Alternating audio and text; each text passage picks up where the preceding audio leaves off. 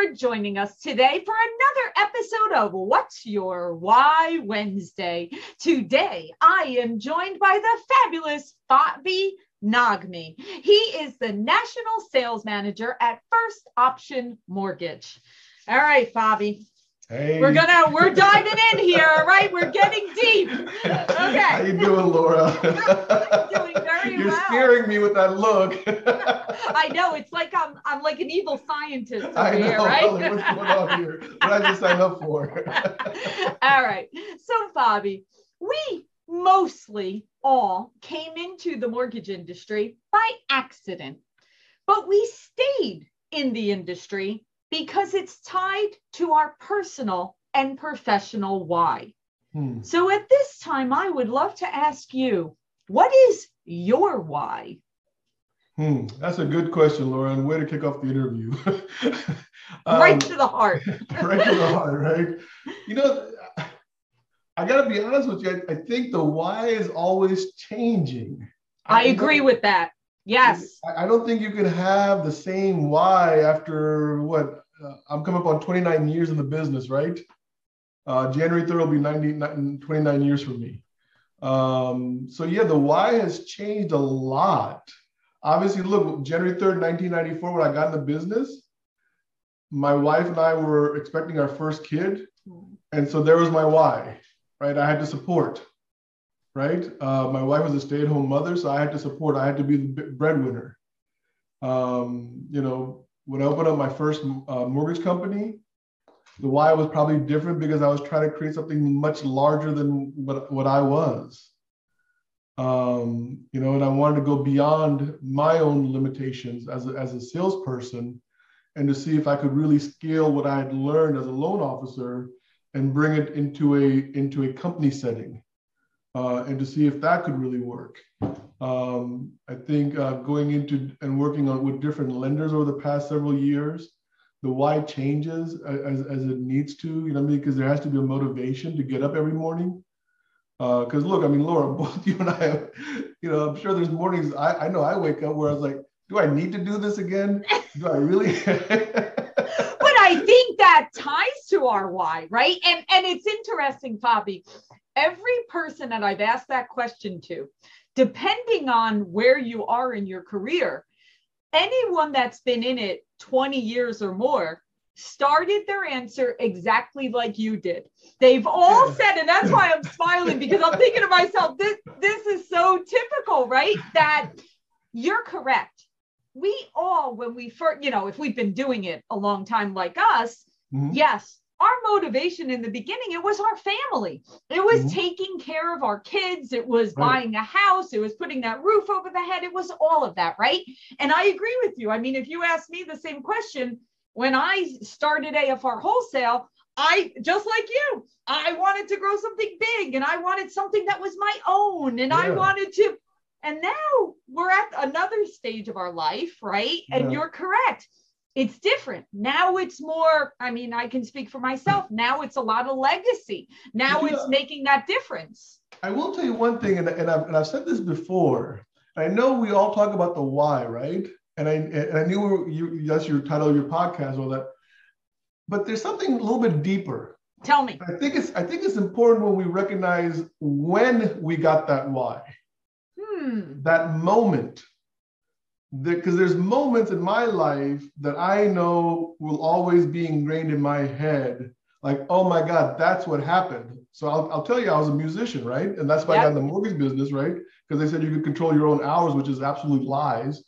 Yeah, the hours are 24/7. Right. Those are the hours. You control how you view it, is what they should have said. So I came home from a gig. It was like 2:30 in the morning. And it was, I don't know, maybe February of 96, somewhere around there, maybe. So I had a couple of years in the business, and my wife was standing on the top of our stairway with our then daughter, who was about a year and 2 months old, or a year and 3 years old, 3 months, right, somewhere around there. And she's like, what are you doing? Right. Like, you're going to get paid $60 for the show you did tonight. You're going to sleep for 3 hours. You're going to be at the office and take your loan apps in the morning. What are you doing? And I remember going to a friend of mine that actually afternoon and saying, I'm going to give up playing music But if I'm going to give up playing music, I want to be the best mortgage person out there in the industry. I'm not going to give up music just to be another average Joe. Yep. And I just that was like really serious. Like that's the moment that I got my real why. If you want, you know what I mean? Yes. So I always like to remember those anchors. That's what I call those anchors. And anchor is a really, really good word. And it's interesting. You know, I read a book a few months ago called from Jordan Peterson. Have you ever read the book about the 12 rules? And he speaks, you have to read this book. It's a really interesting book about the 12 rules about life. And he refers to it as your mission. So your mission is it's those anchors. That's the anchors, right? So all of that is 100% correct. But none of us, we know, many people come into our industry, but you only stay in the industry if it's part of your mission or your why or how it affects everything around you. Otherwise, you're going to bail. You're going to say, wait a minute, there's too much emotion in this industry. There's too many highs and lows and cycles and everything else, right? So I think those anchors, you're right. That is what ties us. And it's those moments. And those moments, like you said, we can all remember the exact moment. We can remember, what happened and what caused us to do that. And I love that. And speaking of moments, so Fabi, one of the questions that I ask, and I love this question because everyone has such wonderful stories. I would love for you to share. Give us one of those moments in your career where you realized the monumental impact that you have on others. Whether it's a family you helped and you worked with, or whether it's a team where you saw people kind of go through a metamorphosis and have a life changing because of the opportunity, please share one of those moments with us. God, I mean, there's a lot of them. There really is. I mean, it's interesting, Laura, when you and I first met back in 2019 and I was on the panel and you were questioning us. And there was a story I had written in one of the magazines. It was one of those moments about helping a family. And you probably don't remember, but I do. You know what I mean? So there are so many different moments.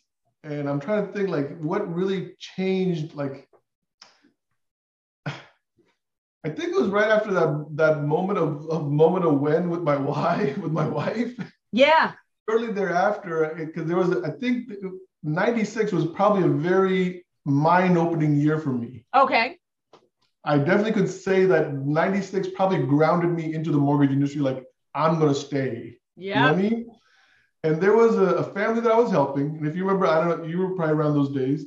Yeah. People would come in and bring their conditions to you. Oh, right? Yeah. And they were under the copy machine and whatever, right? And so this parent had brought in, they had their kid with them. And these were the final conditions. They were trying to close. And I was running to the copy machine. It was like close to the end of the month, Laura, so there's craziness going on. And I got back and I was like, okay, you're ready to go. We'll get you this thing signed off tomorrow morning and hopefully I get you to close the next day. And the little kid freezes me and says, Mr. Nagmi, does this mean I get my own bedroom? Oh. For me, I can still, and I'm sure the kid's like 30 something by now. Right? Yes, that kid now has 4 children of his own. But that froze me. It literally froze me. And I kept thinking about it for the rest of the night. To this kid, it's not about the numbers that I'm trying to achieve. It's not about that I'm going to get the loan cleared to close or that his father's going to be a homeowner. He gets to have his own room and not share with whatever sibling he may have been sharing a bedroom with. He's going to have his own room. And I was like, oh my God, this industry's killing me. And that's how it sucks you in, right? That's how it keeps us here, right? Yeah, and there's been other moments that have been similar to that. You know what I mean? Even recently, one of my managers, I know he wouldn't mind me talking about him. He's Chicago manager, Brian, and he called me up and says, Fab, this last year working with you has just been like really amazing because you're making me do things that other managers have never asked me to do before. Oh. He's been in the business 20 some odd years. A great guy. I love the guy. But we're pushing each other. Yep. You know what I mean? And we're holding each other accountable. And I think that's part of the business where we don't really, what's the right way to say this? Like, you don't know the feeling of helping another mortgage person succeed and get beyond their challenges until you do it. Agreed. And then it's like, oh my God, this is even better than my own goals that I may have for myself. Absolutely. And it's interesting that I recently read something about the effects of generational wealth on individuals. And that story of what you mentioned about the child having his own bedroom, you got to understand that moment in time was just multiplied through generations, because that child now knows what it's like to have their own home, right? To have a home that the parents were able to purchase. And when that child grew up, that child automatically in his brain thought, I buy a home. Like that's just part of the process, right? I save, I go get a mortgage, I buy a home. And that next generation.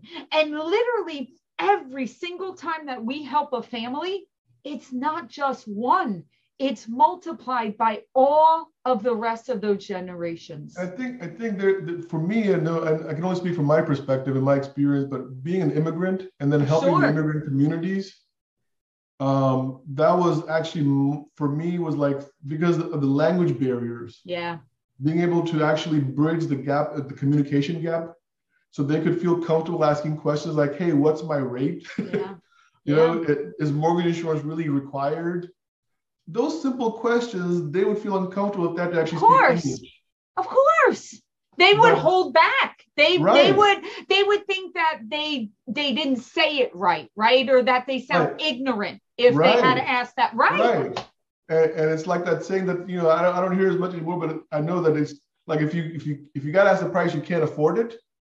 That mentality that they got, especially for the immigrants, where they don't want to seem like they can't afford a payment of $840 a month for a mortgage back in those days, or $1,200. They have a lot of pride. They have a lot of pride, and that culture, all immigrant culture, because my in-laws are from Portugal, and I know they think the same way too. Is that no, they don't want anyone to see them as that way. So you're right, Bobby. That's the whole reason why it's so important to have that diversity within our industry of all shapes, sizes, ethnicity, cultures, everything, because people do feel more comfortable looking at someone or speaking in the same language that they are. Absolutely. And then, just like I said, bridging that gap with communication is critical, because you can understand culturally where they're coming from. You can see the reservation. I can hear the tones in their voice. You know what I mean? And I can also understand when they're upset. But they're trying to be polite and being upset. Exactly. So there's that give and take. And but it all works both ways. They also know when I'm not going to negotiate anymore. That too. You're not doing it my voice. That is true. It works both ways. It works both ways. So they understand that, okay, we've reached the end here. He's not going to bend anymore. That's awesome. All right, Fabi. So we learned how you came in. We learned some of the different stages that you've gone throughout your career. We've talked about the impact that you've made. And now my last question, which kind of takes us to a little further down the road. What do you want your legacy to be? What do you want to be? What do you want to leave behind to our wonderful industry?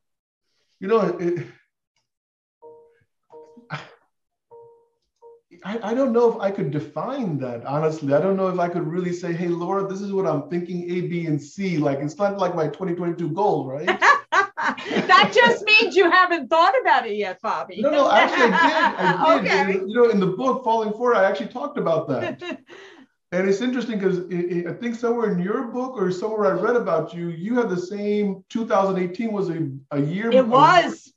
And I read that in your book. I was like, man, what was going on in 18 that we were all like, we were like thinking about something future down the road. Like, hey, when I leave, when I walk away, what do I leave behind? Correct. I hope that the first word that comes to my mind is laughter. I hope that people just know that no matter what I did, I try to make it fun. I try to have laughters. throughout my entire career. And I love that. You don't hear that enough, Fabi. And that's why I really think that's fabulous, because it's so important in our lives. Yeah. I mean, because we have to have laughter. I mean, laughter is just critical, especially in our industry. If you can't laugh in our industry, you're going to go crazy. You are. And I think, laughter is definitely one of them. I think from what I'm hearing that people talk about me is that I try to support people, that I don't try to just bring people on board and just expect them to do something that I'm not going to go shoulder to shoulder with them on. Obviously, look, writing books, Laura, as you know, is becoming part of our legacy. Yes. I mean, you've got books. I've got my first one out. I'm working on my second one now. I think that becomes part of our legacy on how we'll be looked at. But definitely, I think overall, just laughter. I mean, when I really think about that, I just want people to know that I try to make it a little bit better on laughing, on the humor part. That's I love all. That. I love that. And I think that is you. I think that's genuinely you, right? Like it's not what people may want to hear. It's honestly who you are and what you believe in. And I think all of us take ourselves a little too serious sometimes. Yeah. So I agree with you that it should be fun, and we do need to have laughter, and we can't be afraid to share our laughter or laugh at ourselves even laugh at ourselves, right? That's the best laugh that I get every single day, when I actually look at myself and say, oh my God, how am I doing this every day? Well, if they only knew. Yeah, I got tape holding this together, and I've got this going on. Don't tell anyone. I love it.